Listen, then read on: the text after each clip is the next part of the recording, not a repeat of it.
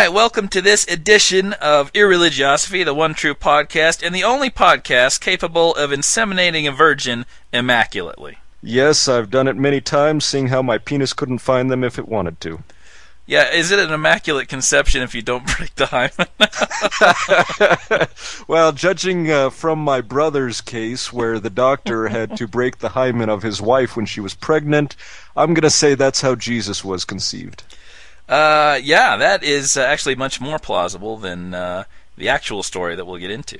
First, let's go to some reviews. Well, before we get into the reviews, I actually want to bring up the top email of the week. Now, this actually comes from one of our listeners, Chris, and going down, it states, "Furthermore, I think you both should watch the amount of giggling and chortling that you do. In most of the world, laughing at your own jokes is considered to be bad form. The listeners can decide what they want to laugh at." You know, Chris, you're absolutely right, and I think from here on out, we will reduce the levity we have around here. We will stop laughing at our own jokes, and for that, we have actually hired an audience to sit in and laugh at our jokes. Speaking of which, why did the chicken cross the road? I don't know. Because he had one leg?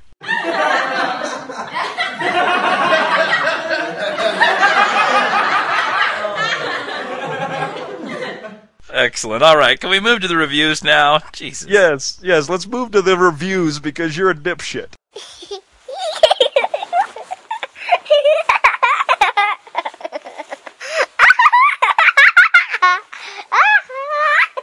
All right, the first review we'd like to talk about is called Bastards. It says, "You bastards! Way to lose the podcast awards, and after all I've done for you." Can you believe that? We lost the podcast awards to Reasonable Doubts.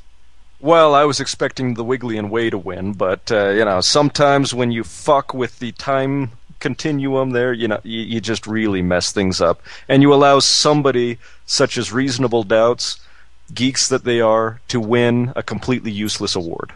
I would like to congratulate Reasonable Doubts. They were the best skeptical podcast we reviewed, right? That's very true. In fact, I did like them, so I agree. Yeah, in a backhanded sort of way. You thought that they were somewhat interesting while being extremely boring, I think was your exact quote. Yeah, but that's better than the others. Doesn't make any sense, but all right. All right, so moving on to Foxy McLovin. Well, wait a second. What? We got to mention our minor victory because Todd Cochrane was completely unable to pronounce Irreligiosity. Oh, that's very true. And you actually searched around and found the sound file for it. I got it. Let's play it for you now. All right, moving on to Religion and Inspiration. The shows nominated were Almost Daily Devotional, Chariots of Iron, Dogma Free Radio, how do you pronounce that? Irreligious Philosophy or something to that effect. Sorry I slaughtered it. I wonder if he realizes that the reason why we came up with that name is just so people couldn't pronounce it or find us on the internet through internet searches. It was then that I knew we had lost because I think he would have bothered to figure out how to pronounce our name had we actually won the podcast award. Yeah. Well, truth be told, I don't think half of our listeners can pronounce our name or even spell it by the search that go through to find our site. Yeah. I never knew you could spell irreligiosity so many different ways. Carl Maimer of the Conspiracy Skeptic podcast pronounces it Sam. By the way, that was on atheistnexus.org. Our group is on there, Irreligiosity. If you can figure out how to spell it, swing over to atheistnexus.org and sign up. And now that Charlie has blatantly plugged for something that he got off his fat ass to do, let's move on to Foxy McLovin.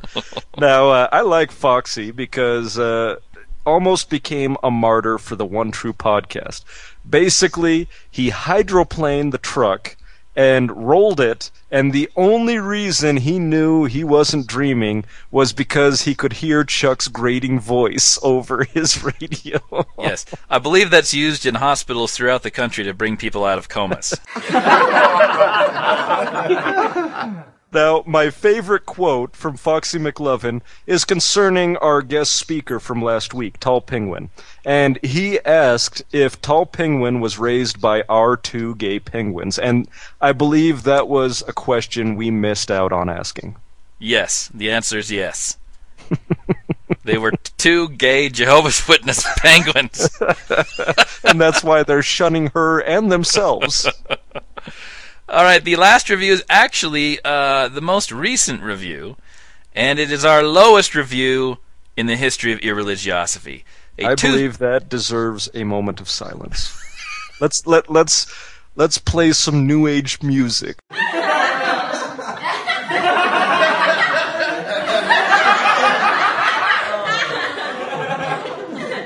It is a 2-star review entitled "Not Funny" by Mims Carter. Maybe it's because we keep laughing at our own jokes. A couple of snarky, immature young male atheists who take cheap shots at religious people and have fun accusing other snarky, immature young male atheist podcasters of being snarky, immature young male atheists. I don't think I've ever accused them of being young male atheists. No. In fact, I believe our accusation is that they're 40-year-olds eating Cheetos in their mom's basement.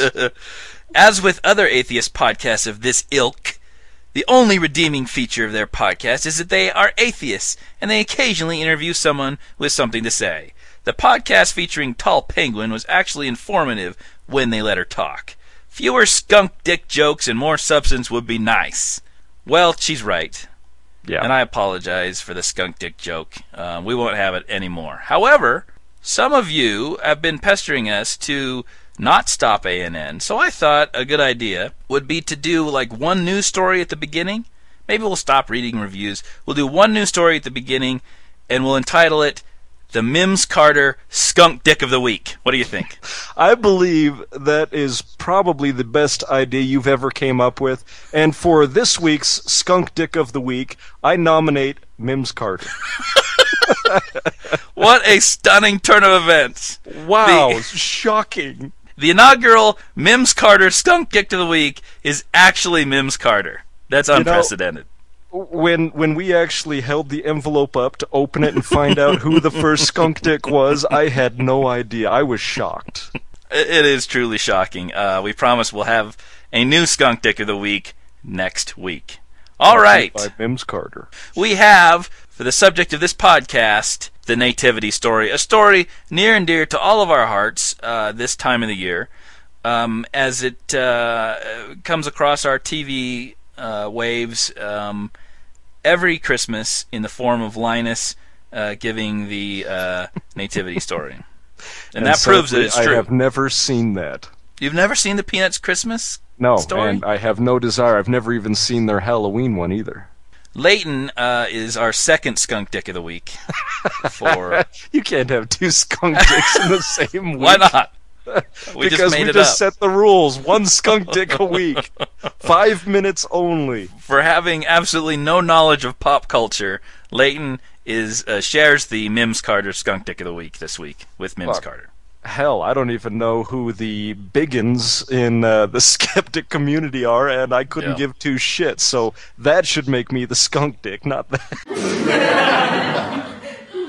All right, so I've broken my research up into several different areas, but let's back up a little bit first and mention, first and foremost, our earliest gospel, Mark, doesn't have anything about the virgin birth. It starts with Jesus' baptism. Yeah, in fact, Mark is actually missing quite a bit of the miracles that actually happen in other Gospels. Paul, our earliest Christian source, who's writing about the 50s, Mark's probably 65, 70, Paul has nothing about virgin birth either. You'd think that it would be foremost on their minds if this tradition is there, but it's not. As a matter of fact, only 2 of our 4 Gospels have anything about Jesus' birth. And those Gospels are? Well, that's Matthew and Luke. And not only that, but they contradict each other in very meaningful ways. Absolutely. So let's take these contradictions in the Nativity story from the beginning, which would be the Annunciation, right? Angels come down and announce this stuff. But again, Matthew and Luke differ, right? Yes, they do. Matthew describes the Annunciation of Mary's pregnancy to Joseph, and only to Joseph. By means of an angel in a dream, and that's only after she's conceived. That's found in Matthew 1:18-21. In Luke, the angel Gabriel explains it all to Mary, right? not Joseph. This is before she is conceived, Jesus. This is in Luke 1:26-34. Now, later on in Luke, Mary and Joseph are shocked by the shepherd's tale about the heavenly host. Well, now hold on a second. Shouldn't they Mary know? was shocked. Mary was shocked. She actually says in Luke 1:34, "Then said Mary unto the angel, How shall this be, seeing I know not a man?" So she's basically saying to this angel, yeah, what are you talking about, you crazy little son of a bitch? And the funniest thing about that is Zacharias was struck dumb for doubting his wife's angel-assisted pregnancy. So why is it Mary wasn't struck dumb for doubting the angel? We'll get into that one a little bit later, unless you want to get into that right now. That gets into things about the virgin birth that I'm not sure I want to cover right now. All right, well, let's continue down the line that you choose. Fantastic. Yeah, they're both shocked in Luke 2:18. You'd think they'd realize that if the angels had explained this to them before. They're also puzzled by Simeon's knowledge that Jesus is the Messiah in Luke 2:33.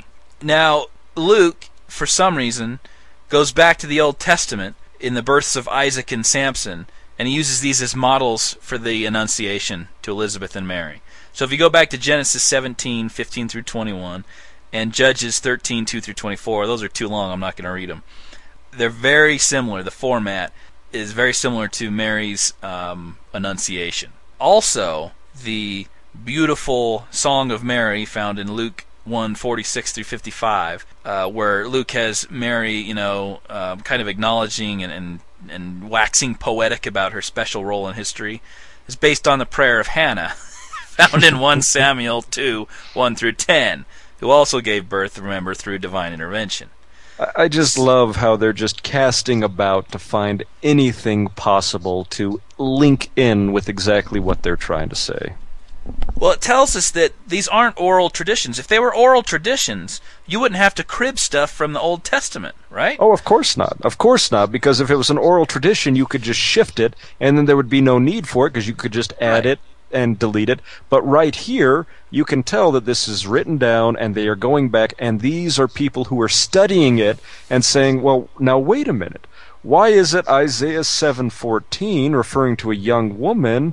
Let's see. How do we tie that in here? Clearly, Matthew and Luke, who are writing independent of each other, and their Gospels have almost nothing in common. There are two things in common in Matthew and Luke's Gospels. Everything else differs. You know what those two things are? Not off the top of my head. The Annunciations, which themselves differ, but they both have angels announcing Jesus' birth. That's one. And two is that he's born in Bethlehem. And they both get him there by different ways. Oh, yeah. I love the whole birthplace stuff. That's fun, but we'll get into that, I'm sure. Yeah. So what we have probably is they found the reference in Micah. I think it's 5:2 about the Messiah being born in Bethlehem. So they got to have him in Bethlehem.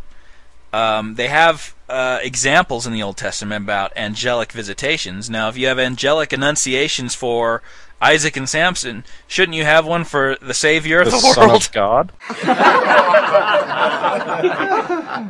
So, these guys are both familiar with the Old Testament, so it seems like these aren't things that they have found in oral traditions. They're not just reporting them. Otherwise, they just report them. And there are other things in the New Testament. We may do a whole podcast about New Testament plagiarism from the Old Testament. The crucifixion is another one where it just wholesale grabs things and patches them together from the Old Testament. If they have stories, they wouldn't need to do this. Yeah, well, I actually think that's a good idea, and in fact, we planned on getting to that, but got distracted by the podcast awards and making fun of that. Yeah, that turned out to be a really good idea. Well, the first one. The second one was kind of boring as shit. Oh, God.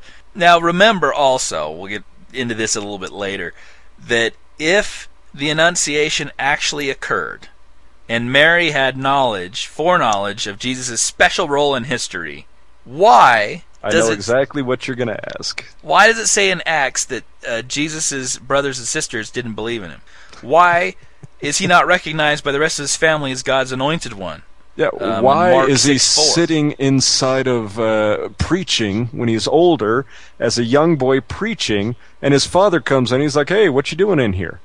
And he turns around and says, oh, I'm at my father's house. I mean, why was that such a big elucidation for everybody? Why do they think he's out of his mind in Mark 3:21?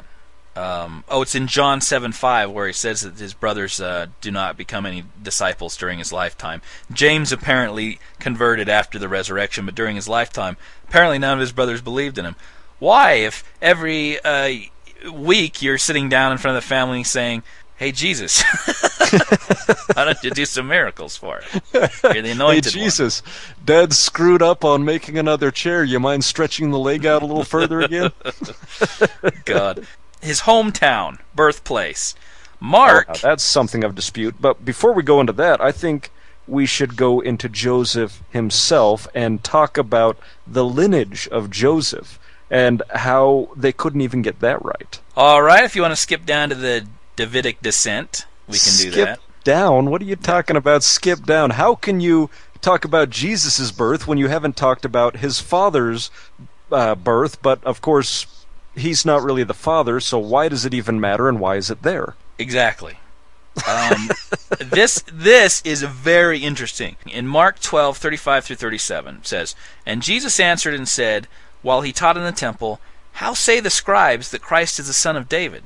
For David himself said by the Holy Ghost, the Lord said to my Lord, sit thou on my right hand, till I make thine enemies thy footstool. David therefore himself calleth him Lord, and whence is he then his son? And the common people heard him gladly. That's a piece of pre-Davidic apologetics, right? Yeah. At first, Mark preserves this piece of apologetics from a time where people don't have any concept of Jesus as the son of David, or an heir, a Davidic heir to the throne. In Micah, it predicts that the Messiah will be son of David, and so you kind of have to answer that. And what they say is, David saw Christ in heaven, and he says, my Lord, right, sit thou on my right hand and make thine enemies a footstool. The Lord said to my Lord. So Jesus was David's seed. If he was his son or his great-great-grandson, why would David be calling him Lord, right? Whence is he then his son? So what it's saying is, it's a piece of apologetics that clearly didn't work. Because Which then is why they had to add. you have Matthew and Luke and their genealogies. They said, you know what? Screw this, right? We're going to just make up some genealogies. Well, and so this is kind of a kernel of apologetics frozen in Mark. Yeah, and the greatest thing about Matthew and Luke tossing out their genealogy is you have Luke that lists 43 generations from David to Jesus. Matthew has 29, and except for David at one end, Jesus on the other, there are only 3 names on the list that are the same. And not only that, but Matthew states that Joseph's father was Jacob, whereas Luke 3:23 actually says his name was Heli. How do you correspond that? You can't. You really can't. And that leads into another question. Were the stories of the virgin birth in Matthew and Luke originally? Or are they... That actually is a very good question. Is that a later addition to correspond with what these apologetics are actually for? There is an old manuscript, it's called Old Latin Manuscript B, that omits Luke 1:34.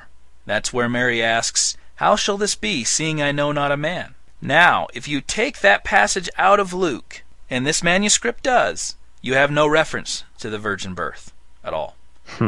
It makes better sense with that passage removed, because as you had mentioned before, Zechariah in Luke 1:18 said nearly the same thing. Whereby shall I know this? For I am an old man, and my wife well stricken in years.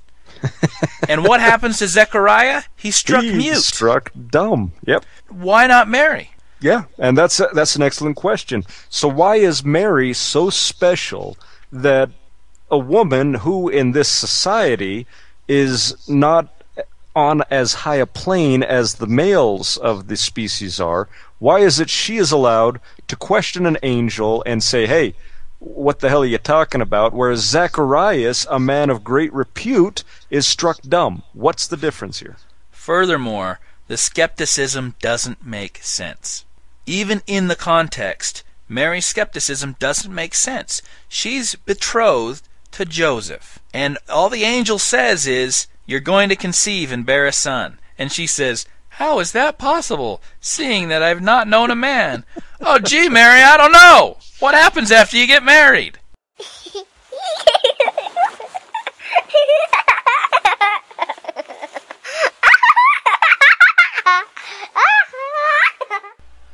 Also, I'd like to point out that in the oldest surviving copy of the Syriac version of the Gospel of Matthew, it's called the Sinaitic Palimpsest. It has, you know how the addition of the genealogies, right? Both of them are kind of clumsy when it comes to Jesus, right? Because they always are saying the male begat this male begat this male, until you actually get to Matthew 1:16, where it says, "Jacob is the father of Joseph, the husband of Mary, of whom was born Jesus, who is called Christ." That's pretty clumsy, right? Yep. And Luke 3:23, "Now Jesus himself was about 30 years old when he began his ministry. He was the son, so it was thought, of Joseph." Come on. So you can see those things seem like they've been clumsily inserted by later scribes into the text. But the oldest surviving copy of the Gospel of Matthew, the Syriac version, has this line: "Jacob begat Joseph. Joseph, to whom was espoused Mary the Virgin, begat Jesus, who is called Christ."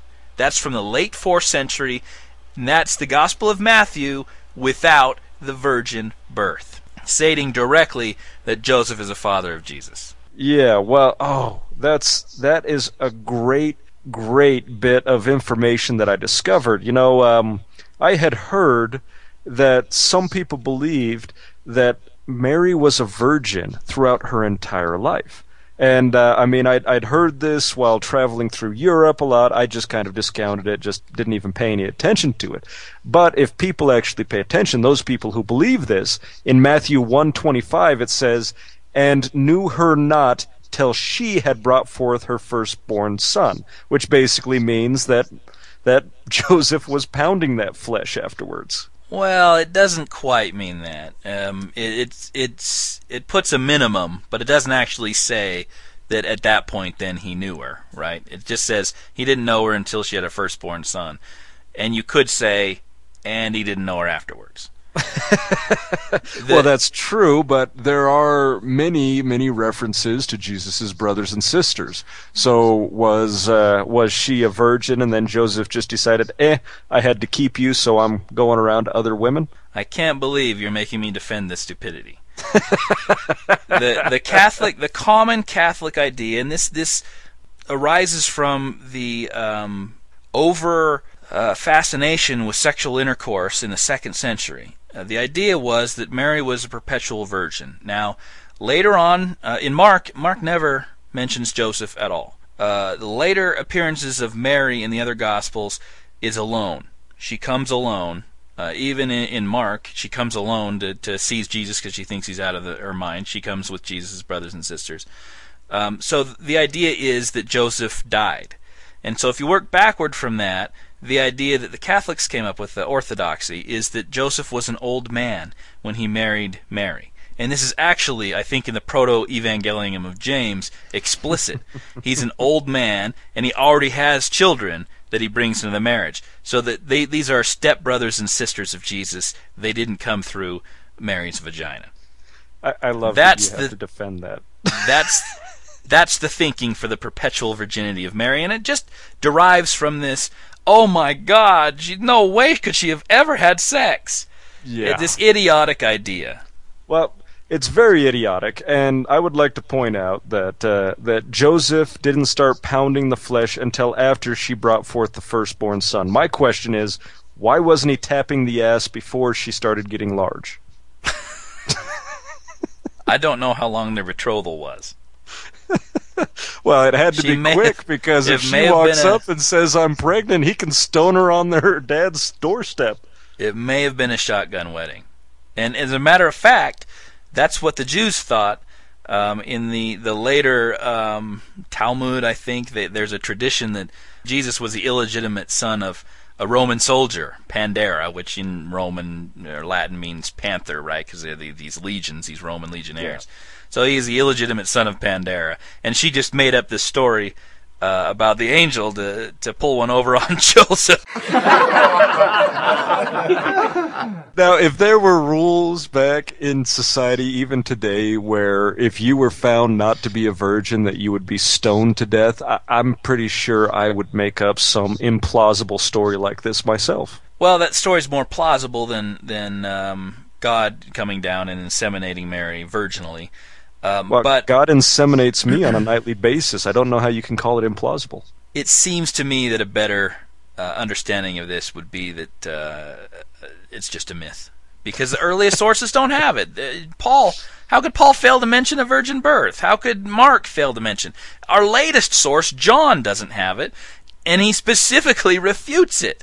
Well, you're preaching to the choir at this point, because my whole thought on it is you have Greek heroes, any man who has done great deeds, like Alexander the Great, Augustus, Pythagoras, they were all of a sudden deemed as having a human woman for a mother and a god as the father. I wonder where this story came from. Not only that, but when we get to Herod's slaughter of the innocents, right, where he's going through and killing all the children under 2, male children under 2 in Bethlehem, let me list you the names of people who have all escaped the designs of evil kings, right, when they were babies, right, thanks to divine providence. Romulus and Remus, Oedipus, Perseus, Cyrus the Great, Caesar Augustus, Zoroaster, Abraham, Moses, and the god Krishna. All hail Krishna. This is not unprecedented. No. Not only is it not precedented, but we've already proven that in the Bible they plagiarize just about everything they can find, so, yeah.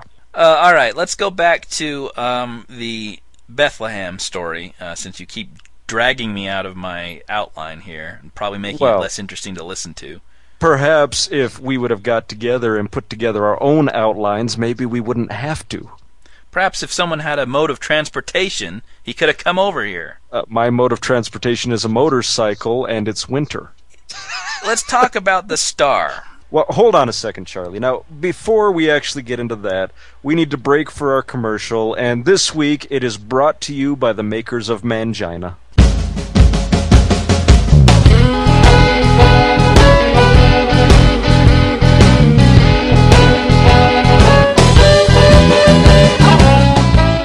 Tired of fits of internet rage? What's this? Make fun of my favorite podcast, will you? Oh, you jerks will taste my wrath in the form of a strongly worded email. Do you often find yourself enraged by minor disagreements with people whose entire relationship with you exists only over electronic media? That email did not seem to have the desired effect. Well, we'll see how they like the shock of my minimally starred review.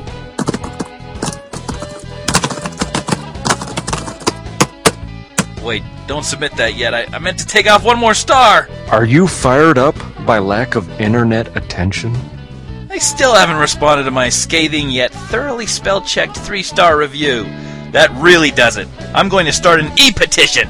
Well, take your lips off your mom's tits and sell your Sailor Moon collections. I have a product for you. Bonerderm Skin Thickening Cream. 8 applications, 14 times a day, hardens your skin while it toughens you up. Let's see if it works. Hey, internet nerd. Do you realize that just because we make fun of your favorite podcasts, that doesn't mean we're making fun of you? Really? That makes me feel a lot better, actually. Nah, we're making fun of you too. Wow. I don't feel like killing myself. Thanks, Bonerderm. Bonerderm. Harden that skin, elongate your patience, and rub out internet rage. Use only as directed. Side effects may include painful erections, priapism, decreased penile circulation, severing of umbilical cord, homoerotic fantasies, and an inability to sleep while someone on the internet disagrees with you.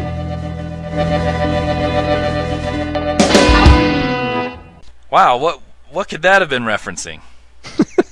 I don't know, but I think I should buy that for my family for this year. All right, getting back to the topic before I was so rudely interrupted. Hey, that's what I do. All right, so the star, right, Matthew has flying all over the sky, apparently. These wise men visit from the east, and by the way, I think probably everyone knows this, but no one knows how many wise men there were. No. That's a later tradition, given the amount of gifts, gold, frankincense, and myrrh, which also happen to be the same gifts given to Mithras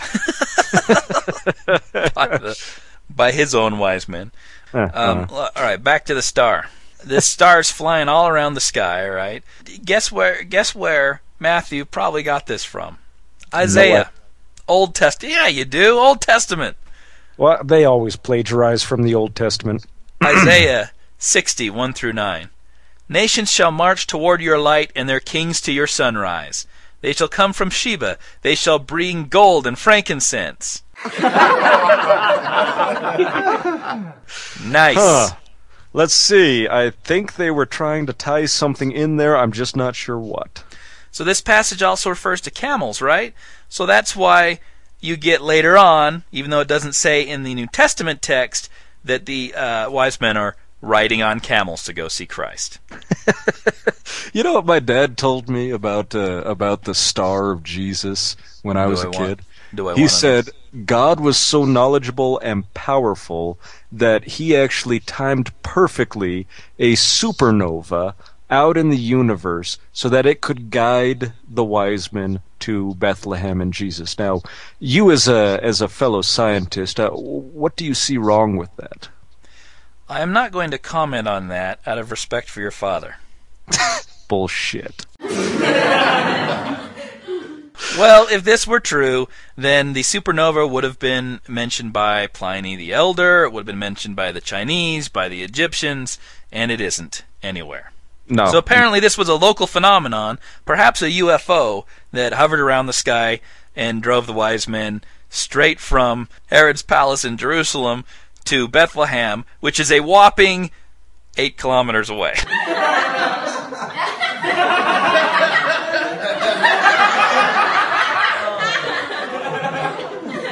Well, you know, stars are difficult to see in the big cities, so when they were down in the little city, they could see it. Absolutely ridiculous. How about the story of the manger? You know what a manger is? I've always been told it's where animals feed off of. That's it. It's usually depicted as a little crib, right? Yeah. Usually it looks like this little rocking thing made of wood. But mangers typically were positioned inside of caves. This is why the idea that Jesus was born in a cave, that's how that arose from. In the 2nd century, Justin Martyr stated that Jesus had been born in a cave outside the town. The Proto-Evangelium of James, where Mary gives birth to this gaseous cloud that coalesces into Jesus so her hymen can remain intact. That would happen in a cave. The Church of the Nativity, built by Saint Helena, contains the cave manger site, traditionally thought of as the birthplace of Jesus. It's just kind of like this hole dug inside the cave. Not a crib. That's what I do when I give birth to the God of the universe. I stick him in a feeding trough.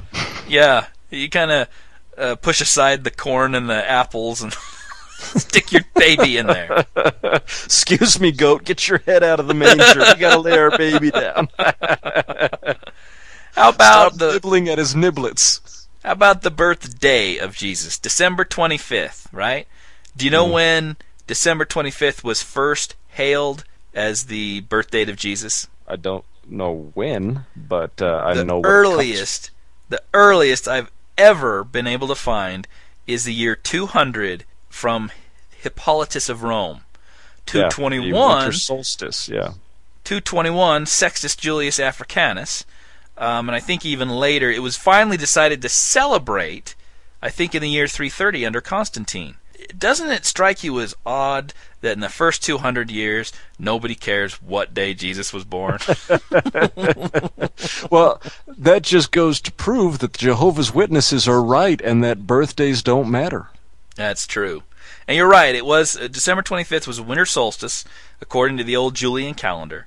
And it was the birth date of Mithra, Horus, Adonis, a bunch of other kind of sun gods. And they just kind of co-opted it for Jesus.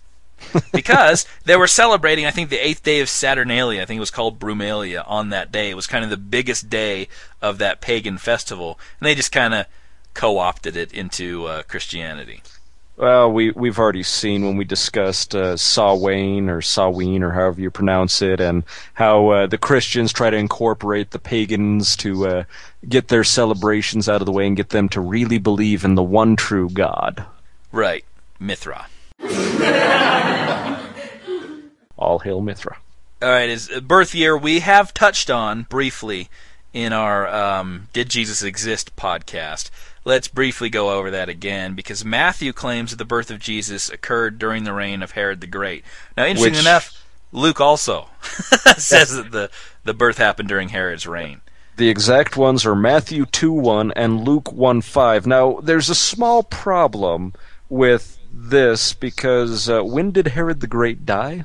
That would be in 4 BC. Why, yes, it would. However, Luke 2:1 has a different announcement for when Jesus was born, and that was after 6 CE. So what was that, perchance? That's the census of Quirinius. Now that we know that's in 6 CE. Do you know how we know that? Because it's 10 years after King Herod's death. Wouldn't it be because of Josephus? Josephus nails it down as 6. And more interesting is that they could not have taxed the Jews before 6 AD, or 6 of the Common Era, because we know from Josephus that there was a massive revolt in 6 AD when Quirinius decided to institute taxes, because they thought this was absolutely ludicrous, and they revolted under this Jewish prophet, I guess, instigator, and it resulted in, unsurprisingly, thousands of Jewish crucifixions in Galilee. Before that time, it was not under the direct control of Rome. It was a client state under the puppet king Herod the Great. So after 6, it was kind of annexed, and Quirinius was the Roman governor of Syria, and he went ahead and taxed him, and it's impossible for them to have taxed earlier than that, otherwise it wouldn't have been such a massive uprising. Well, to build off this particular census, where exactly did Joseph and Mary live before the birth of Jesus? Depends on which gospel you read. Exactly my point. Mark says he comes from Nazareth. You know, that whole story about Jesus going back into his hometown and them not appreciating him, and he says a prophet is not without honor except in his own country. It's his Nazareth. That's where that takes place. Well, actually, what you have is you have Luke 2:1-7, which states that they lived in Nazareth and traveled to Bethlehem because of a census. And then in Matthew 2:1-2, 11, 22, and 23, they lived in a house in Bethlehem, moved to Nazareth after returning from Egypt. Yes, why did they move to Egypt? Well, that was to run away from Herod. Yeah, Herod's slaughter of the innocent, so let's go over that. Oh, good. I've been looking forward to this one. So apparently the wise men in Matthew walk over to Herod, and they're smart enough apparently to know about the coming Messiah of the Jews. And since they're Persian, I don't know why they care. But they're smart enough to know that, but they're not smart enough... Actually, before we go into that, let's talk about Micah. They're not smart enough to know about Micah 5:2, which pinpoints it in Bethlehem, pinpoints the birth in Bethlehem. Therefore, they have to go to Herod, right? Ask him, where would this happen? And Herod says, I don't know. But tell me when you find him. So Herod, alerted by the wise men, decides to slaughter all of the children 2 and under in Bethlehem. And that this idea rings true because in Josephus we have Herod slaughtering his wives, his children, any of the other Hasmonean heirs, and any rival claimants to his throne. This is Josephus thinks he's absolutely horrible, right? Yeah. But Josephus says absolutely nothing about the slaughter of the innocents. How could Josephus miss this? He hated Herod. He details in excruciating detail all of the bad things Herod does, but he misses the slaughter of the entire town. Well, that's just something that just doesn't matter. Killing all the innocent children of a town is a horrible thing, don't you think? I would think that would rate about as high as kicking a puppy. Absolutely monstrous, and I think every Christian would agree with me that this Herod's order to slaughter the innocents is absolutely monstrous. One of the worst things in the Bible.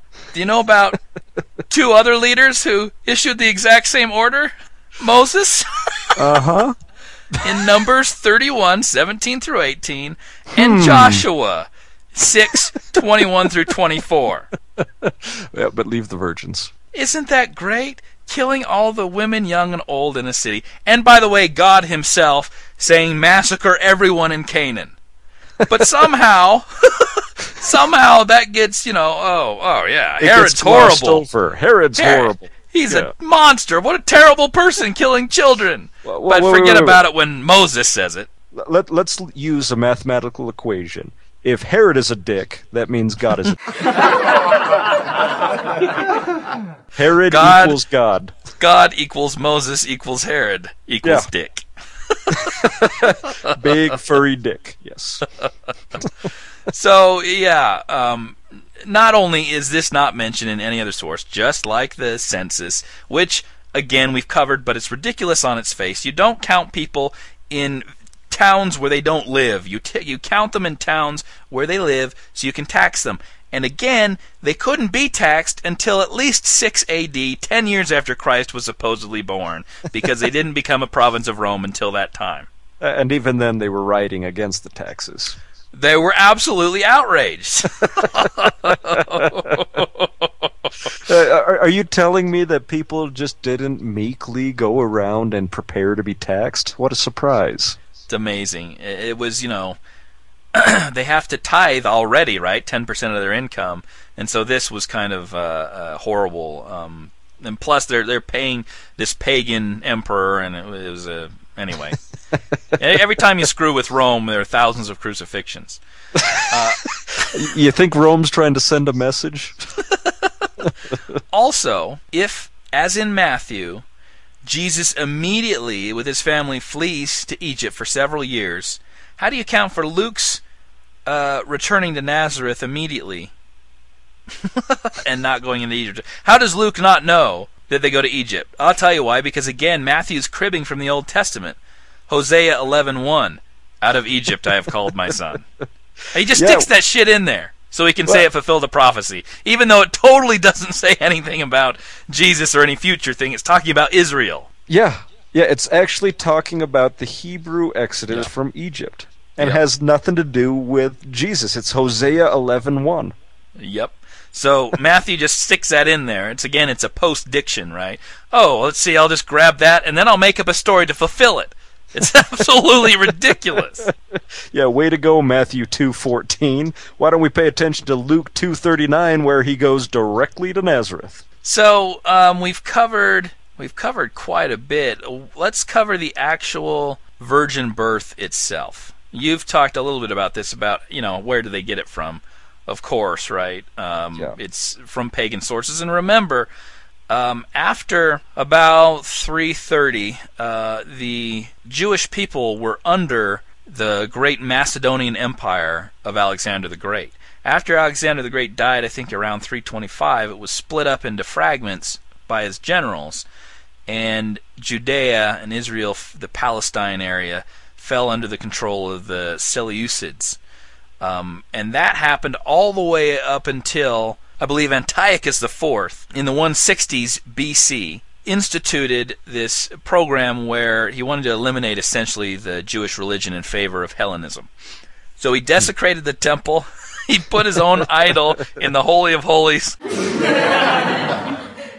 Amazing how God allows this to happen. Yeah, and didn't chop off his head in the palms of the idol. he outlaws Jewish practices, including circumcision, and under penalty of death, you cannot own a copy of the Jewish scriptures. This led to the Maccabean revolt. So this family of, I think, Mattathias, he's preaching against Antiochus IV. His sons, Judas Maccabeus, I believe among them, Judah the Hammer, led this massive revolt, and actually for a brief period, about 100 years, 130 years, they succeed in throwing off foreign influence, and they institute their own kings. And this is where the Hasmonean dynasty begins. Now, this ties in a little bit to the apologetics of Mark, because he probably got it from the Hasmoneans. Now remember, they finally throw off foreign dominion, and they're looking for this Messiah. Well, the Maccabees are of the Levite tribe. They're not of Davidic descent. They're not even of David's tribe of Judah. They're Levites, it's a priestly tribe. So what do? They make up their own scripture saying, "Blessed be Levi," and all the kings shall bow unto Levi. It's amazing. I love how they do that stuff. You can see that perhaps the Hasmoneans would have used that same thing about David and the footstool and the Lord said to my Lord as kind of an apologetic. Yeah. You could see that maybe Mark is grabbing this, he's kind of crystallizing this apologetic, because there's no other reason for that to be in Mark, other than to explain why Jesus didn't descend from David. And it's the same in John. John has no Davidic descent. In John 7, this is John 7:41, still others asked, "How can the Christ come from Galilee? Does not the Scripture say that the Christ will come from David's family and from Bethlehem, the town where David lived? Thus the people were divided because of Jesus." Why don't they say, "What are you kidding? Haven't you read Matthew and Luke?" Look at the genealogy. Of course he comes from. I mean, it's clear that we see a clear strain of Christian thought where they have to feel like they have to apologize or defend the fact that Jesus did not come from David. Yeah, they have to tie it in somehow in order to make it make sense to all these people who actually know what they're talking about. Later on, in John 7:50, it says, Nicodemus, who had gone to Jesus earlier and who was one of their own number, asked, "Does our law condemn anyone without first hearing him to find out what he is doing?" They replied, "Are you from Galilee too? Look into it, and you'll find that a prophet does not come out of Galilee." So nowhere in there does John correct anyone's misconceptions on this stuff. Well, of course there's no correcting it because they were right. That's what their scriptures said, and that's what they were expecting. This was the Word of God, so why is it wasn't fitting? All right, so you've discussed what you find interesting about the births. Now, my favorite thing about the actual birth of Jesus is pertaining to Mary, and this comes from Luke 2:22, where it says, "And when the days of her purification according to the law of Moses were accomplished." So my question is, Mary, who is a virgin and just given birth to a god, has to be purified. How does that make any sense? Anytime I think they bleed out of the vagina, they have to be purified. Well, I realize that, but we're talking God just climbed out of her orifice, and you're telling me someone has to go in there and purify it afterwards? A baby God. Remember, he's completely human and completely divine. Therefore, she has to be completely purified. Well, all right. Well, here's a bit of trivia for you. Was Jesus circumcised? Boy, he'd have to be. Maybe he was born circumcised. Nope, sorry. They circumcised him. Luke 2:21, "And when 8 days were accomplished for the circumcising of the child, his name was called Jesus." Now, my question to you is, what do you think happened with that piece of Jesus' penis? It became a sacred relic that people worship throughout the centuries. Yes, it did. I knew it. In fact, it found its way into Calcutta. And this small town just north of Rome, actually, they were preparing in 1983 for their annual procession to honor Jesus' penis. And The parish priest had to walk out and state, "This year the holy relic will not be exposed to the devotion of the faithful. It has vanished. Sacrilegious thieves have taken it from my home." Or God has recuperated his penis. He's sewn it back on. Yes. It's a miracle. He might want to get a little bit of Vaseline or lotion because it could be a little chapped. I mean, we're talking hundreds of years here. Relics were big business in the Middle Ages. Yes. Suddenly you have pieces of the one true cross, you got cloths, you get the Shroud of Turin, it's dated back to the Middle Ages. You've got all kinds of stuff, thorns, you got fingers of saints. All these relics became huge business. It's amazing to me that they passed the DNA tests that were available back then, and everyone knew for certain that that was a foreskin of Jesus. Well, knowing it's the foreskin of Jesus is one thing, and knowing that, what exactly would you stick it in to give it the highest regard that it deserved? Formaldehyde in a jar. Close. This priest kept it in a shoebox at the back of his wardrobe. And somehow got found and stolen. That totally makes sense. You have the only remaining fleshly piece of our one true Lord and Savior, and you place it in a shoebox. And stick it in the back of your wardrobe to hide it. That's wonderful. Oh, hey, I found this interesting bit on the genealogy question as well. In Matthew 1:11, we read he's going down, Jesus is this, Jesus is, or this guy begat that, begat that, blah blah blah. It says, and Josiah, the father of Jeconiah, and his brothers at the time of the exile to Babylon, those were in the line, right, of Jesus. Jesus is a direct descendant of Jeconiah. Unfortunately, in Jeremiah 22:30, it says, "Is this man Jehoiakim," who's Jeconiah, "a despised, broken pot, an object no one wants? Why will he and his children be hurled out, cast into a land they do not know? O land, land, land, hear the word of the Lord. This is what the Lord says. Record this man as if childless, a man who will not prosper in his lifetime. For none of his offspring will prosper, none will sit on the throne of David or rule any more in Judah." That's a problem.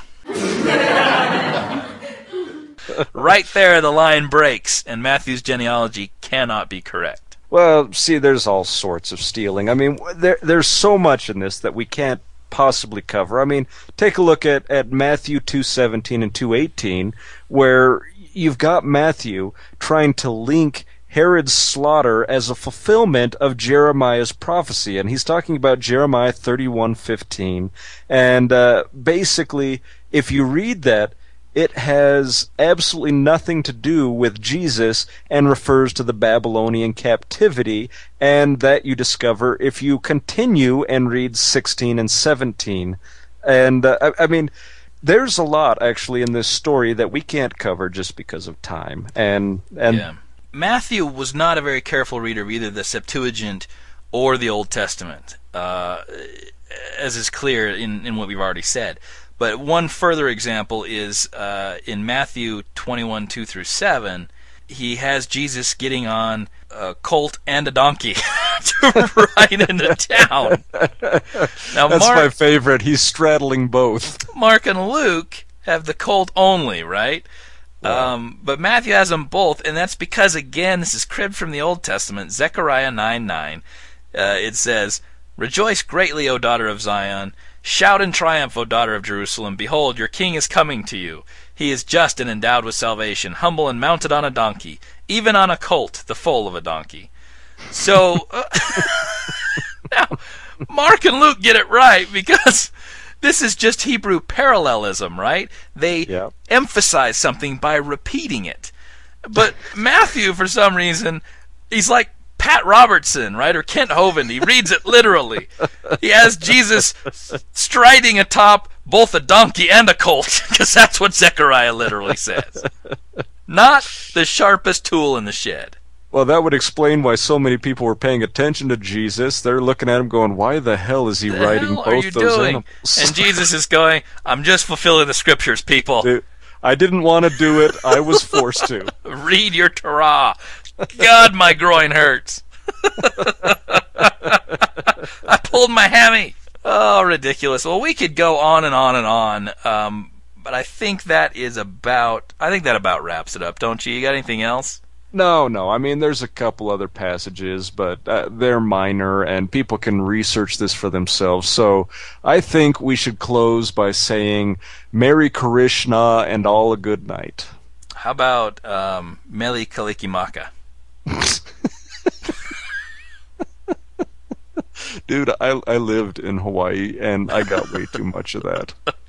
God bless us, everyone. Ah, yes. God, with his dickish ways, bless us, everyone.